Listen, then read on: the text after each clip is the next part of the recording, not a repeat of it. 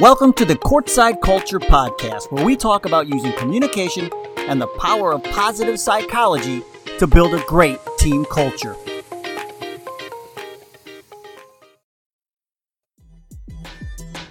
Hey Hoopheads, we appreciate you listening to this episode of Courtside Culture.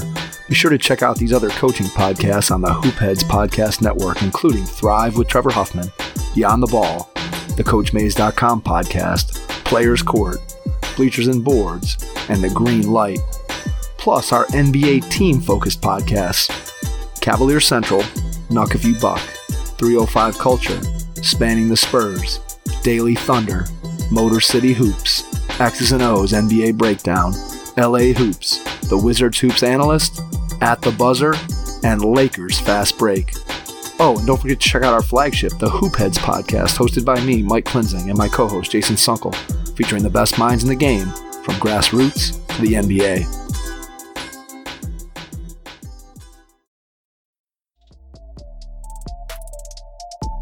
Hey Hoopheads, we all hate ankle sprains, and they happen way too often. Ankle injuries are the number one sports-related injury. Arise is trying to change that. With the iFast, your athletes get preventative protection and full mobility. Athletes no longer need to wear bulky braces that limit performance and give mediocre protection. Anyone playing sports should be using these products. Keep your athletes in the game. Don't wait for them to get hurt to take action. Visit www.arise.com/team pricing to learn more. That's ARYSE.com. Hello and welcome to the Courtside Culture Podcast. I'm Dave Gronczynski, and today we're talking to Coach George Panayotou. He's the head varsity soccer coach at North Ridgeville High School in North Ridgeville, Ohio. And now I know you're saying, Dave, what are you doing? This is supposed to be a basketball podcast. Well, technically that's true, but I want to share with you people who I think are doing an extraordinary job at building team culture and winning no matter what the sport. What's more is that Coach George is a former Marine and has been coaching youth sports ever since he got out. Coach George, let me first thank you for your service and then also thank you for joining me on the Courtside Culture Podcast. Thank you very much. I appreciate that. And it's a pleasure to be here. I really am honored to be invited and be a part of what you're putting together. Well, Coach George, now before we get into everything that's great about you, here's a broad stroke look at your background. 14 years in the Marines, now 14 years coaching soccer, but the last 5 years have been spent building the varsity program at North Ridgeville. After having only one winning season from 1996 to the year 2015, Coach George took over, and this is what his teams have accomplished. They've earned 3 consecutive 10-win seasons. They've won a sectional title in 2018. They've competed in the second or third rounds of the playoff the last 4 seasons, including earning 2 first-round byes. And so, Coach, you're doing this despite playing the best soccer teams in the state of Ohio. And, Coach, my first question for you is there a secret to your success? So I don't think that you can narrow one specific secret down to the team's success, because there's a bunch of factors that kind of go into that, right? But what I'd like to say is, when the group plays together and they're motivated all together to be able to take care of one another, love one another, and play as a team, it's amazing the things that you guys can accomplish.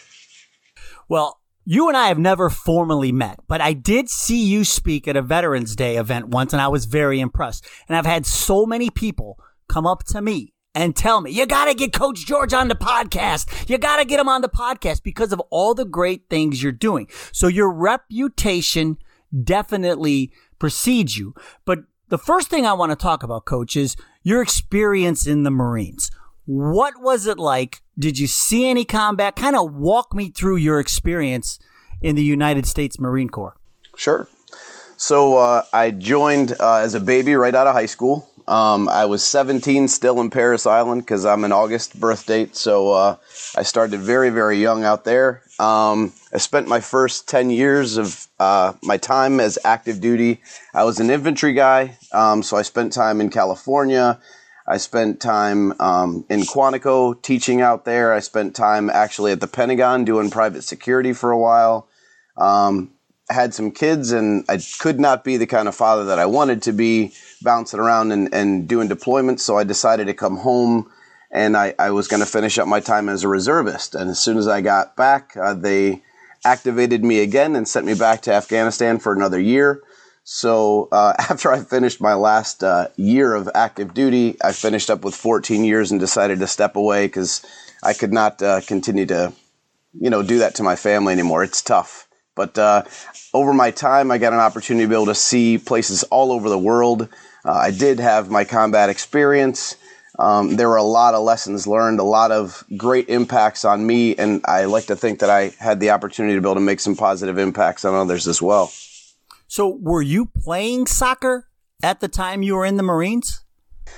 Not competitively. I mean, kind of like base teams. We did little leagues where you would play against other teams that were on a base and stuff like that, but not anything that I'd be able to say was very competitive. When you were in, now you said you did a lot of teaching. Did you plan on becoming a coach when you were discharged? So I'll be honest with you. I did not plan on that at first, but me stepping away from the Marine Corps, there was a huge gap that was left in me because I enjoyed so much the opportunity to be able to mentor and give back to my guys. I was a gunnery sergeant when I left the Marine Corps, and I was truly invested in being with my guys. And I would get, young kids that were coming out of high school as well. And when you're overseas and you're dealing with family troubles and girlfriend or wife problems and stuff like that, and you're there every single day to be able to talk these guys through the issues that they're dealing with and mentoring them.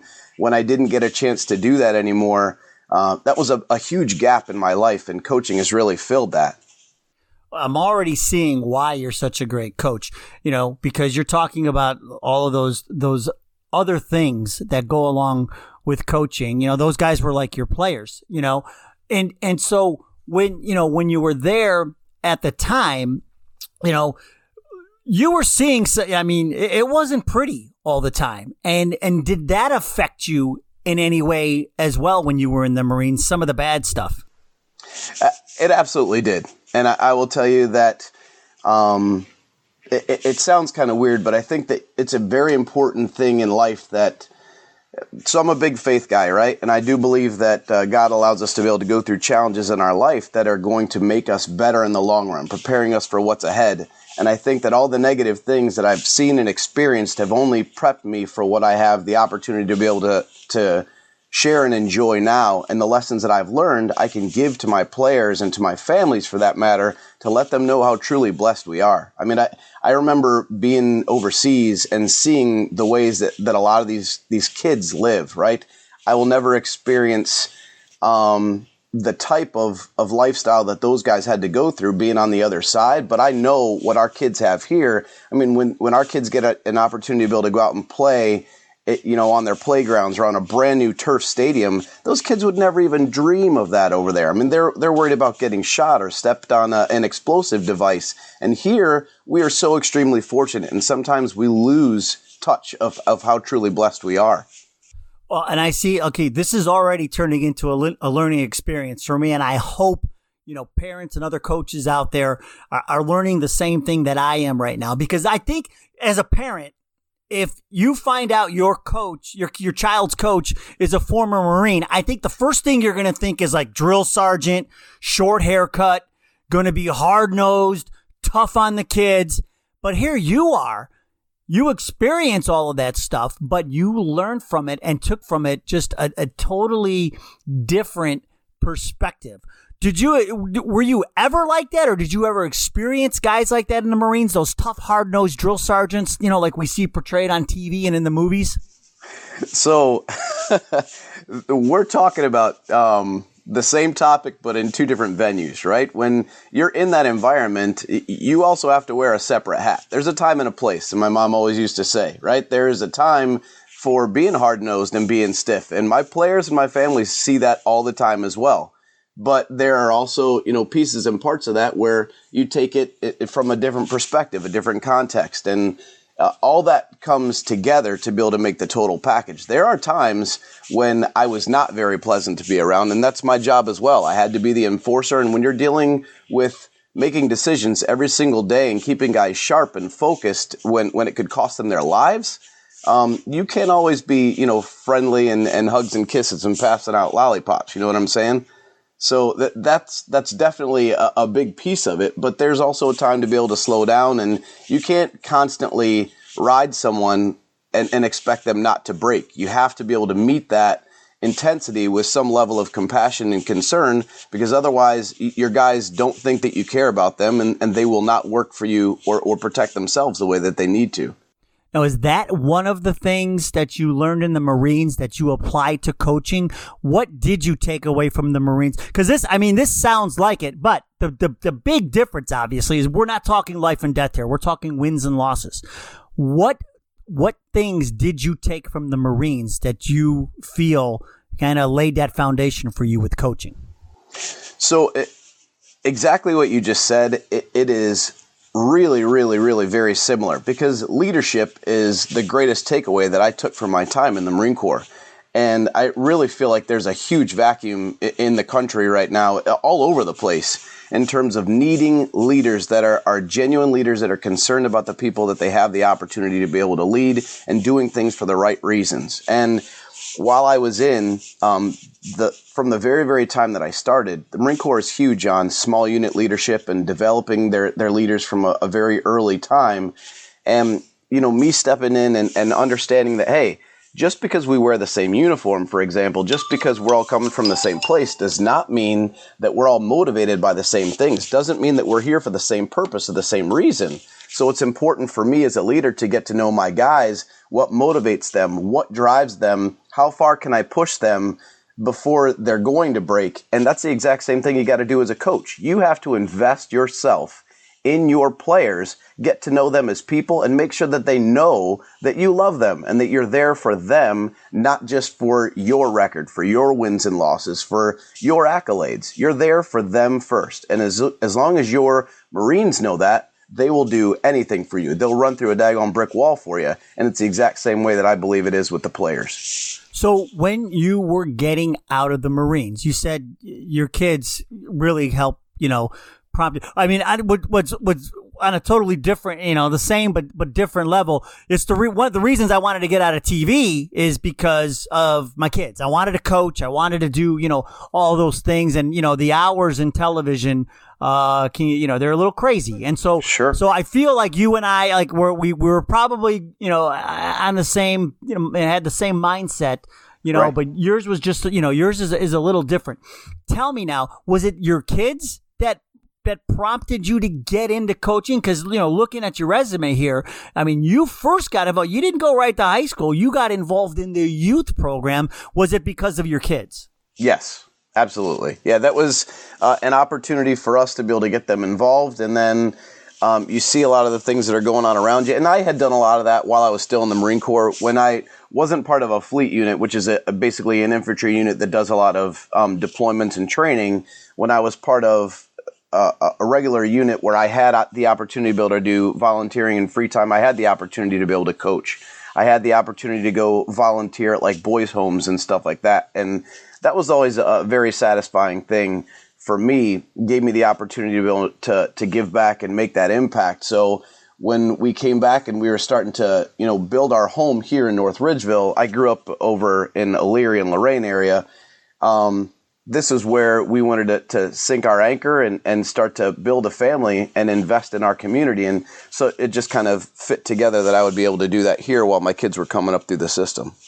Did you feel like right away, even with the younger kids, did you feel prepared to coach, even the younger ages, based on what you took away from your experience in the Marines? Yes and no. I mean, there are a lot of things that you still have to figure out, right? I mean, when you're dealing with parents, parents' perspectives on a lot of things, that is a very, very difficult obstacle that you have to work through. And I say obstacle not in a negative way. I look at it as a challenge, because when you're coaching or when you're mentoring someone, right, you're working with that player, and your perspective of what they need to be doing is completely different than where a parent is coming from. And a lot of times, parents have the best of intentions for their kids. They want the very best for them. They want them to be successful, but they're looking through parent goggles, right? Their biggest experience of what that sport is or what their kid should be doing is from what they've seen since their kid was a toddler, or from other parents and their perspectives. And your challenge is to be able to help everybody get on the same page and really know what you're working toward, and to make sure that the players and the parents know that you truly care about their kids and that you have their best interest at heart. And I think that was probably one of my biggest challenges stepping into this, and I had to learn as I went. Did teaching in the Marines help set you up to win with the littler kids at all? Absolutely. Because when you're instructing, so my job for 2 years was instructing martial arts. There are specific things that people can do, like as a generality, and then there are some people that struggle with step-by-step stuff, practical application, athleticism, and stuff like that. Not everybody's built the same. So you have to be able to go through that process and try to, I don't want to say dumb it down, but kind of simplify the process so that everybody that you're working with gets that. They get the fundamentals and they can apply what you're trying to teach. That's a great opportunity for me to be able to do the exact same thing, applying skills and tactics when you're trying to teach players who all have a different growth rate and a different maturity rate, and their field perspective and tactics are going to be completely different. I think this is so important because, and like you talked about it a little bit earlier, just, the preparation that you got to be a leader. And you said you feel like some of that is lacking these days. And I tend to agree with you, because I think that we have, people who, want to get to the top, and they get to the top, but then maybe they just don't know what to do when they get there, because they get there so quickly.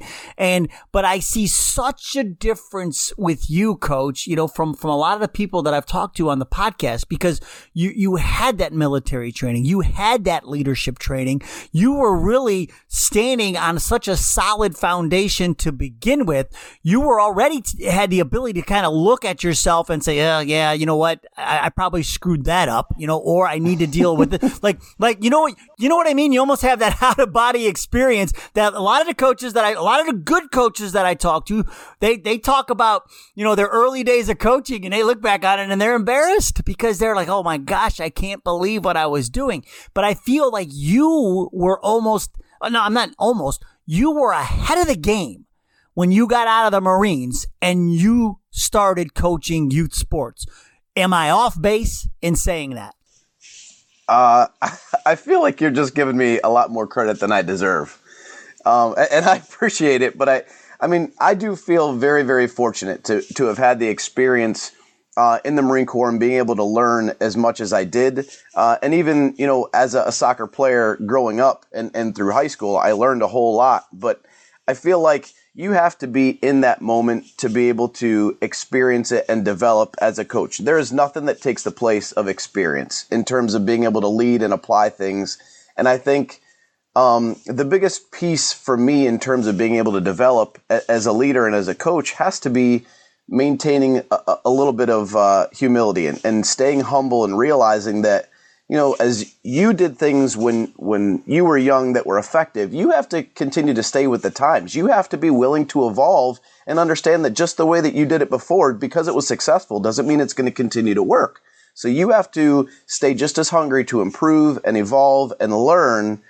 And you have to also be willing to be able to take that feedback from families. And trust me, there's a lot of it. And you have to be able to apply those things and say, hey, remove the emotion from the feedback that you're getting and learn from that. What is it that you could have done to be able to make the situation better? And also, what can you do to be able to prevent that from happening in the future, right? Yeah, well, so now let's talk about this. So, you have all your, and you know what? I'm giving you all the credit you deserve, Coach. So I just, I trust me, man. Because so here's the thing: you have all this, the teaching experience and the training experience from the military. Now you get all this coaching experience, coaching the whippersnappers, right? When you get out of the Marines, right? Sure. Okay, let's talk about you take over the boys program, the varsity program at North Ridgeville High School, and this program was a complete. It was a hot mess when you took it over. Talk about those early days and what your approach to this rebuild, what it was. Okay, so starting out, it was definitely a difficult process, and I think that the biggest difficulty was trying to change the mindsets of families and players from where we were to where we wanted to be. And I think that a lot of times when you step into a situation like that, people are going to be very skeptical, right? And especially because the intensity of what we were doing and the amount of time that it demanded was drastically different than anything that we had ever experienced before. And if you want to be competitive, especially in the conference that we're in the area that we're in, you have to invest more than just a few months during your season to be able to compete. A lot of our players and families were just not used to that. I think another big piece of it was players, kids in general, are not aware of how many things they are actually capable of being able to do until you push yourself outside that comfort zone. And I think one of the biggest pitfalls that we deal with nowadays is that parents and families in general, we like to prepare the path for the player, not prepare the player for the path. And it's my job to be able to get these kids ready for what they're going to face on the outside, because you can't control that, right?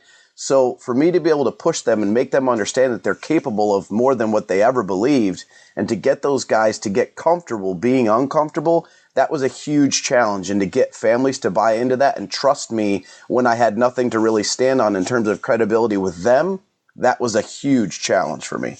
So when you get there, what was the first thing you thought needed to change? Like the specific thing. Was it we need to work on the culture? Was it we need to have longer practices? We need to have more organized practices? Where did you put that initial Coach George stamp on what part of the program? So from my perspective, I'm going to say that it was culture immediately. I believe that the culture of the group needed to change in terms of finding positivity and unification. When I first stepped in, there was a huge divide between classes. There was no communication in terms of like a freshman ever talking to a senior, right? There's a huge line there. The freshmen coming in, those guys were like the slot boys. Hey, go pick up this and carry that. Like, the stereotypical stuff that happens in competitive athletics. And I am absolutely against that. I think that if you guys are going to train and compete together as a family, you're more willing to sacrifice and work harder for someone that you actually know and you care about and you have a relationship with. And if we don't build that inside this team, we will never move forward. So breaking down the lines in between classes and separating the cliques and the drama and making these guys understand that it was going to be a full commitment to everyone there, that was definitely a huge challenge, and that's what I wanted to jump on first. Well, and so let's talk about that, because so I'll let everybody in behind the curtain a little bit. I asked Coach, can you just send me a couple of notes about your, like a little bit of your resume. Well, and this list of items that he sent me, under most important, when he looks back on the things that he did to turn this program around, under most important, it was all of the off the field things that this team, and we know we've heard this from more than one coach. It's the off the field things that these teams do that have the biggest impact on the win-loss column. And so, Coach, let's talk about that. And I also want to find out how you knew to go down this road of forget X's and O's and drawing up plays and drills and all that. We got to start off the field first. How did you know to approach it this way when you took it over? And then we'll talk a little bit more about the things you were doing and still are doing off the field. But how did you know 5 years ago to go down that road to turn this program around? So, again, I can't say that I knew. I'm just going to say that this is what my instincts told me, and this is the way that I wanted to go with it. Again, I told you I'm a big faith guy, right? I believe that God puts us in the right places at the right time to be able to make our impact. And I could watch as I would train our young kids in the NRASL and they would move forward, that they would fizzle out and they struggled in a big way once they got to the high school level. And that was something that I wanted to be a part of and trying to change. I feel like as you continue to develop, those are the kinds of things that will improve over time, but you can't build on anything else until you set the foundation right. And the foundation is the culture. And, culture has become a very, very popular word, just like family, but they're just words, right? Unless you make it carry a meaning. And you're going to have a culture no matter where you go. It may not be a good culture, but the way we define culture is how we do things, right? You can have an ugly culture. You can have a negative culture. You can have a positive culture. That is up to you and your team and how you guys establish that. So I wanted to be able to lay the foundation of our program going that way because I didn't think that we could build on that. So also tying back to my time in the Marine Corps, it's kind of funny, but a lot of people may not know this. The Marine Corps is known for getting the hand-me-downs, right? We would get, the Army gets the brand new gear and the fancy, polished stuff. And then when they're done with that, they pass that down to us. We get to work with that kind of stuff and we do the best that we can as those guys get their new.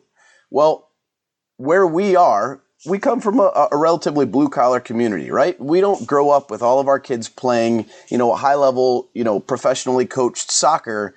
We had a lot of players that the best pieces that we had were just their toughness, their grit, their sheer will to go out and compete. And before you can do anything else, you have to get your players to want to buy into that and just go believe that they can compete with anybody else that's out there. Changing that mentality, that mindset, and making those guys push beyond what they ever thought they could, that's the foundation of a team. Then you can worry about the X's and the O's. The X's and the O's are not going to win you games if you don't have the heart to be able to push through and make that happen. Because when X's and O's fail, at the end of the day, you have to rely on the sheer will and grit and determination and toughness to be able to battle that out. And that is, in all actuality, how we've been able to survive and compete, because we take guys with a very, very thin roster in comparison to a lot of the communities that we play with, and they'll play 90% or more of the game. The majority of my players on that first team won't come off the field. When you're playing against teams that can cycle almost their entire roster and they don't lose anything, and we continue to go out there and we compete for a full 80 minutes and we're still giving it to them, man, that's all about, their toughness, their mental toughness, and their will to fight for each other. So one of the big things that you have, you get your teams to take part in to help cement your unit, right? To get your team, your guys playing together, your guys and your girls, is right. Community service. Community service is a big part of your program. Can you talk a little bit about that? Absolutely. So we have a few specific principles that we apply to our program as well as our core values, right? And one of those is live a life of service. And living a life of service means appreciating the things that you've been blessed with, appreciate the things that you have, and then giving back and continuing to make sure that you contribute to making things better around you. That is not optional. That is a part of our program. That is who we are. That is a huge core value of making sure that our players understand why that's so important and being a part of giving back and making their community better and providing an opportunity for someone else to have what they had or even better. Just like as parents, right? We want our children to grow up better than we were, learn from our mistakes.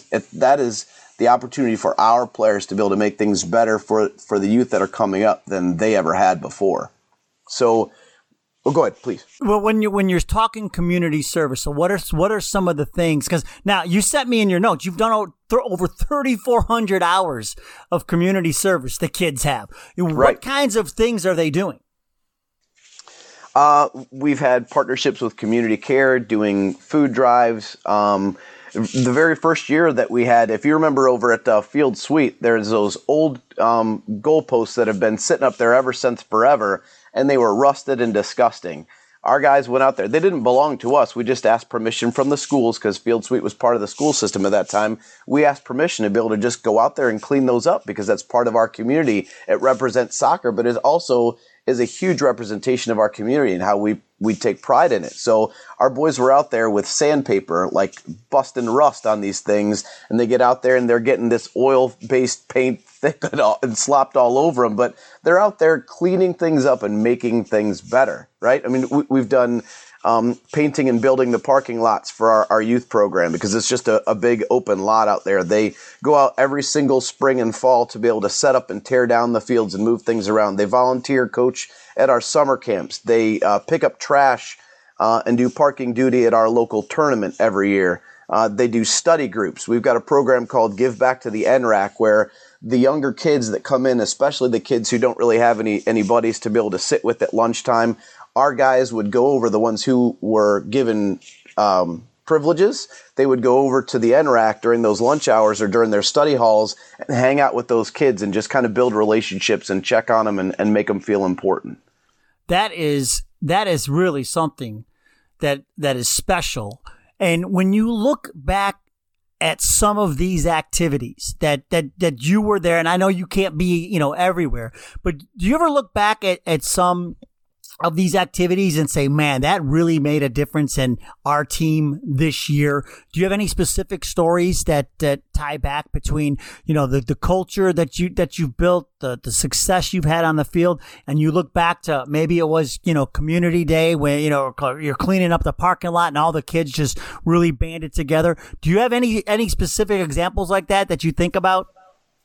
Absolutely. I will tell you one of the greatest things that we have is when our players go out and they're interacting with the youth at our summer camps, right? And you see these tiny little kids and they look up to these high school kids. The high school kids, at first they don't realize how much of an impact they make when they're out there dealing with these kids. They're just like, oh, okay, coach wants us out here to be able to coach this stuff. That's fine. We'll run around with them. We'll get them doing the drills. We're good. And by the end of the week, they have developed such a fantastic relationship with these little kids. They know them by name, and they're making jokes with each other, and they're giving piggyback rides, and they're wearing cones on their heads and stuff like that. And then these kids, just a few years later, now they're showing up at the high school, and they're playing for me. And they are so ecstatic for their opportunity to be able to go back to the exact same youth camp that they used to coach, or that they were being coached in, and now they get to give back and do it themselves. And to see the excitement in these high school kids who are, man, I don't make any of this mandatory. They are volunteering to come out and give their time to be a part of this program. That is so satisfying to be able to see a teenage kid who could be, at the mall or playing video games or doing whatever, updating their Instagram or whatever crap, and they want to come back and spend time with our youth instead and be able to give back. To me, that's tremendous. Well, and I think, too, when you have opportunities like that, especially with high school kids, they can be a little guarded. When they're at practice, they're always, they're probably, who knows, maybe they love kids, but they don't want to talk about it with their boys, right? They're out with their boys, they're probably trying to, talk to girls or whatever at the mall, trying to be cool. They're always trying to be cool, right? Right. But now you get them in this atmosphere, right? And maybe the guard comes down. Might not be on Monday of the week, right? But, maybe by the time like Wednesday or Thursday comes around, they kind of let loose, right? They let their guard down and they start playing with these kids. And now the teammates are seeing this and they're like, oh, you know what? I like to play with kids too. I like to, I like to be a little kid too. And they all start joining it. You know what I mean? And then that's where that culture starts to build and that brotherhood starts to build, because now you're starting, like, I didn't realize I had that in common with my teammate. Do you feel like, I guess, and the question again is, am I right in saying that? Do those kind of things happen when you do these off the field community service events? Absolutely. All the time. And it is an opportunity for those guys. We don't do specific classes organized to be able to work together, right? I'm not going to take the same guys and put them in the same groups all the time. They're constantly shuffled no matter what event that we're doing, or even like our bonding activities. We shuffle them all the time because it's important for them to get to know everybody, to build a relationship with everybody, because I'm a firm believer that every single one of them brings something different to our equation that makes us better, right? Like another thing that we say is find your purpose. Not everybody's going to be the one who scores the game-winning goal. Not everybody's going to make the winning, save inside the goal. Not everybody's going to make the play that runs down that guy who's got the fast break and you save that goal. But everybody brings something to the team that makes us better than if they weren't there. You've got to find your purpose. And as you're meshing with the rest of those guys, that's how you fit into the team to make us better, more competitive. Well, let me ask you this too, though. Is it some of the onus on the coach, though, to look at their players and maybe carve out a role for a player if maybe it's not right in front of the player to see and develop? Do you think is it on the coach to develop that player and find them a role? Absolutely. I mean, that is a huge challenge for us, and especially in high school athletics, right? High school sports is an extension of the classroom. They say that before every single game, and it is a reminder. You are there as a teacher. You're there as an educator, and it's not just the game. You are challenged with being able to give this player a specific role on the team that not only is going to bolster their confidence, but make the team better because of their presence.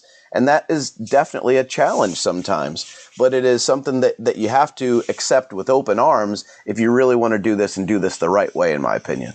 I just feel like when you get, especially high school varsity level, to me, everybody on the team can play. And I still, like, I don't know, I mean, I could be wrong, but just looking at it, I just feel like 1 through 12 or 1 through 10 or, however many you keep on your team, even if it's like football, right? You could get guys on the field and, playing special teams and this, like, I just feel like you should be able to use every single one of your players and feel very confidently putting them in any situation at any time during any game, whether it's the first scrimmage of the season or the state championship game. The coach should have that confidence in each of their players, because every one of the kids on the team, if they're making a varsity roster, should be able to play. And I think it's all part of that culture that we talk about.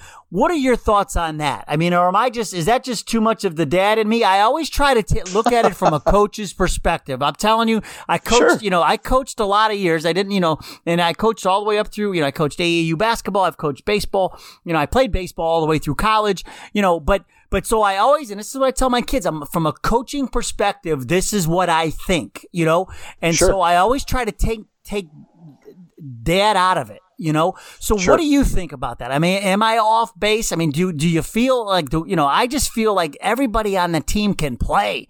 So why can't we find roles for everybody?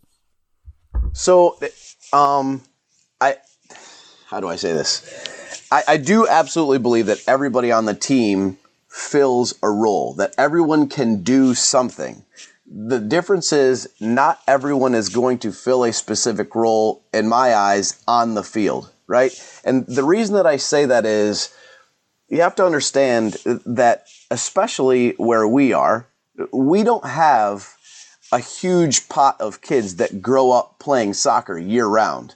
And we definitely live in a time where we are starting to focus more on specific sports. And especially in a game where you are doing something that is a little bit counter to what most people do. Like when you grow up, you learn to brush your teeth. Everything you do is eye-hand coordination. Baseball, basketball, football, you use your hands and your eyes, right? With soccer, it's something completely different. This is not a game where you could just pick it up and be relatively athletic and you decide for the first time in high school you're going to try it. And you're going to be ultimately as successful as somebody who's been playing since they were 3 and they play year round. Now, does that mean that that person is not going to be a valuable asset to the team? Absolutely not. Does that mean that that person can't contribute something positive or couldn't give, some type of valuable minutes when they step on the field for a substitution or in a key play? No, absolutely not. Everybody has the opportunity to be able to contribute in some way. But the reality of it is that you're not going to be able to take every single player who makes that roster and give them the same amount of opportunity and time, because there are just some players that are much more prepared. I mean, that kind of ties into the same argument of, well, I'm a senior and my kid has stuck it out for 4 years. Shouldn't they be playing over this sophomore because my kid's a senior? Well, the reality of it is the kids want to compete just like everybody else. And if we're not being selfish and we're not thinking about what I want for me and what's best for the team, then they're going to take the most competitive player out there and help the team be successful. And that's what I'm saying about everybody embracing their role and their purpose and putting the team first. And I think that that's a very difficult challenge for everybody. So you mentioned it earlier about, when you were coaching the youth players, the parents, and I always talk about that. This is the culture part of the team is definitely, to me, 3 facets. It's the coach, it's the players, it's the parents.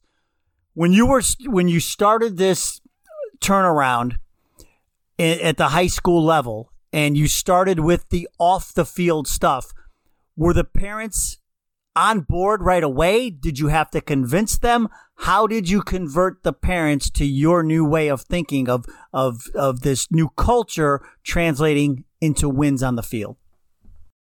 So I think the first piece of that is, and I don't want to drift away from your subject, but I just kind of want to explain. My challenge is to, as a coach, not force everybody else to be able to change their way of thinking, but rather I think it's important for them to understand my way of thinking. I'm not going to be able to change them because that's who they are, but I have to instead try to influence them to understand why I'm doing what I'm doing and get those guys to be able to trust me that I have their child's best interest at heart and that I truly and sincerely love that kid, right? That I'm not going to go out there and hurt your kid. I'm not asking them to do something, more than what I would be willing to do myself. When it's raining, I'm standing out there in the rain right next to my kids. When it's sunny out there, I'm right there with them. I'm not taking water breaks when those guys can't take water breaks. I'm doing exactly what those guys ask of me.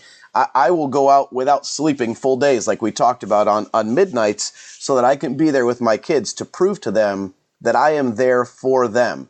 When you can demonstrate that to your parents and they truly believe that you are invested in their kids, I absolutely believe that they are more apt to be able to buy into what you're selling, as opposed to when you're going to tell them, hey, this is the way that it's going to be and I'm going to be hard-nosed, kind of the stereotypical Marine mentality, right? Like, I'm going to take this is who we are, and I'm going to shove it down your throat.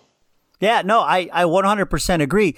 And when you're kind of, you're piecing this all together, and the parents, are a big part of this. Sure. Do you get the parents involved too with the community service? How do you, I guess, initially get that message across to the parents of how you are, you're changing things? Well, now, I mean, you're 5 years in. I think people know what to expect. But in those early days, how did you do it? Did you have the parents come to these events as well?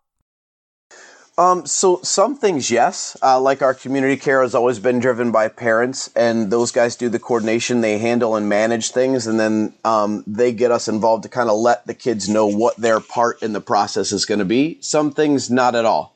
When we're doing the volunteer stuff at the field, I'm still involved in our youth program. I'm the vice president there, so I have the opportunity to be able to task those guys with, helping out with the field days and with parking lots or with the coaching and stuff like that. So basically what we do is just kind of let our families know what they're working on, help them to understand the value in it. And I think that over the years, as you see, the players at first didn't really understand why they were being asked to do that until they come back a little bit later, and those players who are now graduates and they're applying for programs in colleges and they're saying, man, they asked me what my experience was, and I never really thought about it, Coach. But then I'm listening. Oh, I did this, and I did this, and I coached here, and I volunteered there, and I had a full resume to be able to share with this potential employer or this college program, and I never understood what you were building, and now I get it.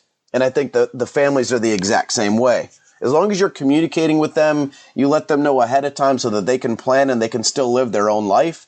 Typically, they're all about having their kids get involved and be able to give back. You just have to make sure that they understand the with them, what's in it for me, right? Well, and you mentioned communication, right? And this is such a big part of building this team culture. And I want to go back to something you talked about earlier when you said when you were doing your teaching in the Marines and you were dealing with, kids who were right out of high school and, they're overseas, they're away from their family. They've got girlfriend problems. They've got, maybe they're just homesick, all of these things that, you were in this leadership role, but you made it a point to talk to them about the personal things going on in their lives.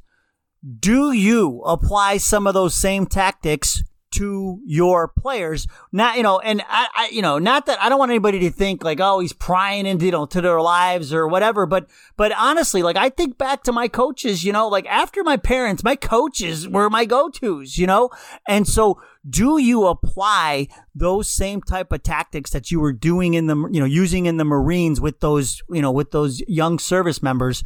Do you apply that, those tactics to your players? Absolutely. Every single day. And the way that I look at it is, if you want your players to ever be able to perform for you, they have to trust that you know them and you care about them as people, not just as players and what they can do for you on the field. And it's the exact same thing as dealing with my Marines. When I talk to them, I want them to know. It's exactly why I was there at commencement last night. The season is over. I'm moving on. I've got another group of players that I'm going to be working with. Those seniors are never going to come back and contribute one single pass or goal or save or anything like that. But they know that I am invested in them. And no matter what's going on, and no matter whether I've got sleep or whatever's going on with my family, I'm going to be there for their celebrations and their trials. I mean, I still have guys that graduated their very first year, and every single time they're home, we link up and we sit down. We'll meet at Panera and we go get lunch or breakfast or whatever. We talk about what's going on, and I want that to be that way forever, man. I don't want to ever lose those relationships with those kids because they've learned to be able to use me as a confidant and as a mentor and as just a sounding board sometimes to be able to process stuff. You have to have that. I don't think that anybody is offended by having someone actually care about their kids. Well, no, that's the telltale sign of a good coach. When the players are coming back and thanking you or wanting to, come back and, say hi or maybe help out at practices or whatever, to me, that is the telltale sign that you have done your job. I would like to think that that's the case. And sometimes, to be honest with you, that is the only affirmation that I get, because at the end of the year, there's always high emotions, and especially as seniors, the boys are full of testosterone and I know better and I know how to do this and I know how to do that. A lot of them will leave frustrated, right, with the situation, or that things didn't work out the way that they wanted. And they know that Coach George is always going to ride them hard and hold them to a high standard. But when they come back a year later or 2 years later or 3 years later or now 5 years later, I'm getting emails and letters and personal conversations of like, holy crap, Coach, I didn't get it before and now I get it. Thank you. Right. And it's hard in the moment when they're angry or when families are angry. And I'm not saying that that's a normal thing. I'm just saying every once in a while it happens. And if you truly care about your kids and your program, even though you try not to let it bother you, you absolutely take it personally. So when they come back and they're like, hey, you know what? I did not know what I didn't know. And I really appreciate everything you did. That's that affirmation that just says, hey, stick to it, continue to do it. You're doing the right thing for the right reasons, and they will see it when it's time. And the other facet to this, this changing of the culture, and I don't know if you can speak to it before you took over the program, but your team grade point average over the last 5 years is at 3.7. Yes. all of this, like what you talked about, it's an extension of the classroom. And to me, that just keeps sticking with me, Coach. And the way you explain it, and I wish there are more coaches out there that would really just step back and look at it from that perspective, because honestly, then I think they would stop thinking so much about wins and losses. And then I actually think they would win more games if they would just step back. And the first thing first is we're getting them ready for the game of life. And the first facet of that is, I was just talking to somebody the other day whose daughter, she's a freshman in college, softball player. And she's a pitcher, and she's a really good one. And she was named a player of the week for her conference. And, we were talking, and then we started talking about my son and cause he's going to start getting into that now. And he said, that the school founder, it was a tournament over the summer. He's like, well, a lot of coaches talk to her. He's like, but you know what the first question they always ask is? And I was like, what? He goes, what's their grade point average?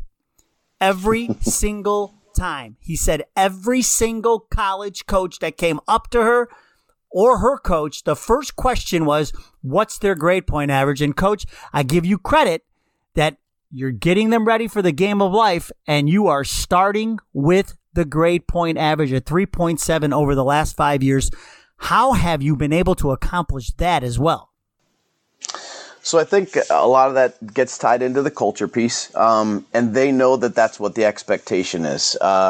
Ms. Bianca has been fantastic about giving me access to Power School so that I can check up on their grades. I check their grades weekly to be able to see where those guys are at, and if they're starting to slip, then I can contact those guys, via email or talk to them when we're at one of our trainings and stuff like that. Make sure that there isn't anything that we can do to be able to help those guys, or just to kind of dig in and just say, hey, I understand this is the long time of the year, but there's no time to slack off. And when that becomes a standard and an expectation of everybody being there, they all know that, hey, this is not coach harassing us anymore. This is what we are. This is what we're supposed to be doing. And it becomes a normal thing. And it's also a partnership with me and the families, because a family shouldn't have to do that on their own. It takes a village, right? So as we continue to push this standard, the boys kind of know that that's what's expected. We've put a lot of emphasis on study groups in the past, where the guys would come in and my seniors who have already had those classes or who did really well, those guys would come in as well and volunteer, or we'd have some parents or even teachers who have come in and actually volunteered their time to be able to help the kids study and work on missing homework and stuff like that to be able to keep grades up. You know what's great about this, Coach, is we are talking about all of the success you've had on the field, and we have not talked about one thing you've done on the field. Right. I mean, and that, that is what I think is so important for coaches to understand. It's really, the wins are going to take care of themselves if you take care of the culture. Am I right? I 1,000% agree. Absolutely. I mean, it's just amazing. I'm sitting here thinking about, we haven't talked about the best play you run or how many All-Americans you've had or all-conference players you've had. We've talked about picking up parking lots and painting goalposts, right? And, absolutely. This to me, and I think of the huge facet of that is the trust that you have built in your players, and your players having the trust in you to be able to come to you with, their most personal problems, and you delivering, the help that they need. I think that is such a huge, huge component of this. Well, I think it's huge for a lot of reasons, to be honest with you. And I want to share with you just a very quick story, if I could. My previous junior varsity coach was a young man by the name of Brandon George. So Brandon was fortunate to be a part of winning several state championships with his high school team previous to being able to come. He played Division I soccer for 2 years. And at the end of his time, he realized that there was still a big hole in his life and what he was looking to be able to accomplish for himself. And now he's overseas in Germany serving as a member of the Air Force. The reason that I bring this up, and it ties into what we were just talking about, is You know where his state championship rings are now? They're in a daggone box, collecting dust somewhere, and it has not changed anything about him. He graduates high school. He still has to go, find his way into school. He still has to pay his fees. He's still got to get a job. He's still got to pay his bills. He still has to go live life. It's fantastic in the moment to be able to win titles and go win championships. That's fantastic. But at the end of the day, like you said, we're preparing them for the game of life. And that's what they have to do. We could win all the state championships in the world, but when they graduate, come commencement, just like yesterday, they got to be ready to step up and meet the other challenges. And those are all off the field. So, but we're going to do a couple of fun things, at the end of the podcast, like we always do. But, before we wrap this up, do you talk to other coaches, especially younger coaches, and do you provide them any insight as to maybe how they get started, or do you have younger coaches coming to you for advice, and what do you tell them? Yes, on both sides. I talk to all different kinds of coaches from different sports, from different communities, from different organizations. I have the opportunity to be able to grow from them just like they have an opportunity to be able to grow from me. I think the moment that you stop trying to learn even from a coach that's younger than you or less experienced, you've lost your opportunity to be able to develop and stay competitive. So I do that all the time. As a matter of fact, my current junior varsity coach is a former high school player of mine. I coached him from the time he was 6 years old. Now he's running my JV team, which is an awesome experience to be able to watch that come full circle. But yeah, we talk about things all the time. No, that's great. To be able to do that. So if you're going to tell one of these younger coaches, the first place to start, hey, they've just been handed the keys to a brand new team. What's the first thing, they say, Coach, I got a team now. What do I do? Where do I start? Where do you tell the young coaches to start? You're going to start with developing individual relationships with those players, because before you can do anything else, you have to set the culture and get those guys to believe in you. They're not going to buy into anything that you do until they trust you as a coach. And that's a huge thing. You got to set the standards and you got to get those guys to believe in you. I couldn't agree more, Coach. Now, before we wrap up the podcast, we got to do a couple of things. We always do what's the coolest and first things last at the end of the podcast. And okay. So I'm very curious to hear your answer because, typically we talk to basketball related people on this podcast, but today we have a soccer star. And so I ask you, Coach, what's the coolest place you've either, and it doesn't have to be soccer, but the coolest place you've ever watched, played, or coached a game? Okay. So I am going to say Olympiakos Stadium, which is in Athens, Greece. My father is from Greece, born and raised, came over here in his 20s, and for the first time, thank God we did it before COVID last year, we actually took a family trip over to Greece, and we got an opportunity to be able to tour the city down there, took the train all over, and we got an opportunity to be able to go to that stadium, and it was amazing. Something that I've never seen anything like it before. It was like a mecca of soccer for me. So I thought that was amazing. So did you watch the game there?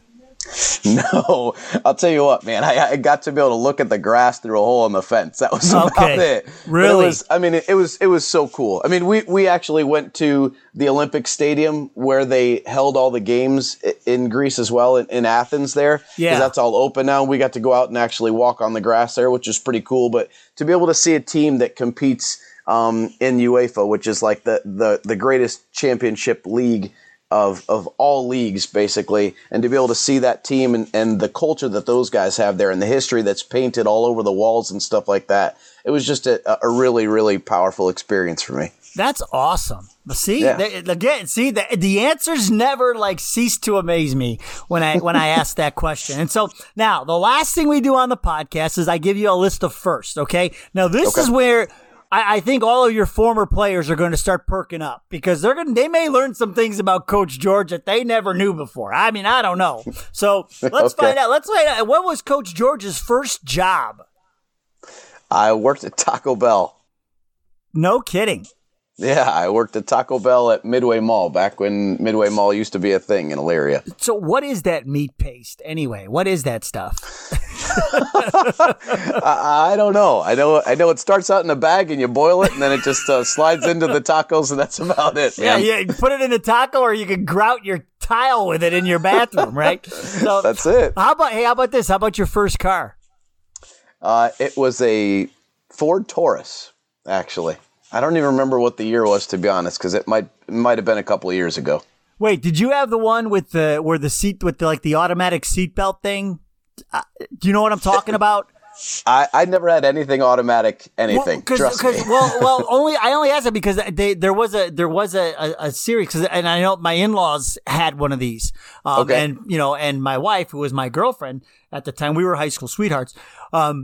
She drove that car every once in a while, and you would get in the car, you close the door, and the seatbelt, it was like a safety thing. It would automatically, the shoulder harness would slide into place, like on a thing. They don't make those anymore. Apparently it wasn't a big hit, but when you said that, I said, I wonder if he had to, because they had a Taurus and it had the sliding safety seatbelt thing that but I remember that. Yeah. It did not last. So how about this? How about first record, CD, or cassette you remember buying? Wow. My first CD, I think, was probably LL Cool J. Mama Said Knock You Out, if you remember that. That's from a long time ago. Oh, yeah. Dude, I'm down with that. That's a good one. How about first concert? What about first concert? It's kind of funny, actually. It was LL Cool J again. I was stationed in Japan for a 6-month deployment, and at Yokosuka Air Base in Japan, he actually did a USO concert out there, and we got a chance to be able to go for free and actually see it, which was pretty awesome. Really? Was it a thing where could you actually go up and say hi to him, or was it just a concert and that was it? It was just a concert. I mean, there were thousands of service members there. I mean, because everybody came in from all over where everybody was at in Japan to be able to go watch this. So it was a pretty big deal, but it was fantastic for me because I had never experienced anything like that before. So we went from Bob Hope to LL Cool J is what you're saying. That's right. Hey, now you've already mentioned you've been all around the world. And yes. So sometimes I'll ask what was your first trip abroad? Did you ever go abroad before you got into the Marines? What was your first trip abroad? I did not before I joined the Marine Corps. So then what was your first trip abroad? My first trip was going to Okinawa, Japan. Really? Well, that's Yep. I mean, yeah, that's not a bad one, to make your first trip abroad. That's a good one. And all right, here we go. What this could be a tough one to remember, but do you remember the first movie you saw in a movie theater? Oh wow. Man. I guess I'd probably say like maybe E.T. Really? I'm guessing. I can't remember, to be honest with you. Well, that's like me. Like I think back, like I just remember my dad taking us, and this, and I told this story one time on the podcast before, but he took us to see Friday. It was like a double feature, Friday the 13th and Humanoids from the Deep, and we were probably like 10. And I don't know what he was thinking when he took us to see that. Now, I don't think it was the first movie I ever saw in a movie theater, but it's the most memorable because I was scared. Holy man. I remember at the end of the movie, we all jumped on my dad when Jason popped out of the water. I know he regretted it. I know it. But I remember, I don't remember what the first one was. But I remember seeing Song of the South in the theater, and I think we were younger then, but that might have been the first one. But the most memorable was definitely when he took us to see Friday the 13th, because I was like, Dad, what are you thinking? So, all right, the last thing, and this is present day, what's the first app you check every morning after you get up? Definitely my Google Calendar. Really? Yeah, I have a lot of stuff going on, and my fingers are in a lot of pots. So I check my app every day, and I also have all my players and my former players, their birthdays are plugged in on my Google app. So I need to make sure if I got to text anybody happy birthday or something like that, I got it all plugged in there. So it kind of keeps me on track for the day. Man, oh man, you are just dialed in. Coach, I cannot thank you enough for taking the time and getting us. Were we on the Google Calendar? Did we make it on the Google Calendar, the podcast? You know it. Absolutely. Absolutely. I'm honored. We made the Google Calendar. Coach, I can't thank you enough for carving out the time for us today. Yeah, for sure. I really appreciate it. I'm very humbled for the invitation, and I think what you're doing here is awesome. I really appreciate it. Well, no, I appreciate you because, like, you know, the things you say, you know, and the thing, you know, it proves. I mean, this is what the podcast is about. Like I said, everything we talked about, we didn't talk about anything that happened on the field. It really, really starts with that communication, you know, and that relationship building, that creating that safe space for your players and building that trust. That's where it all starts. Yeah, for sure. All right, Coach, thank you so much. And hey, you know what? If you know a great coach out there who's winning games and building great team cultures at the same time, we want to hear about him. We may even ask them to be a future guest on the podcast, just like Coach George. You can reach out to me on Twitter at CourtsidePod1 and on Facebook and Instagram at Courtside Culture Podcast. Remember, folks, build your players' strengths, find them all a role, and take them from good to great. We'll see you next time. Thank you for joining us on the Courtside Culture Podcast. And remember, build the good in your players instead of focusing on repairing the bad. Find your players a role, each and every one of them, and take them from good to great. We'll see you next time.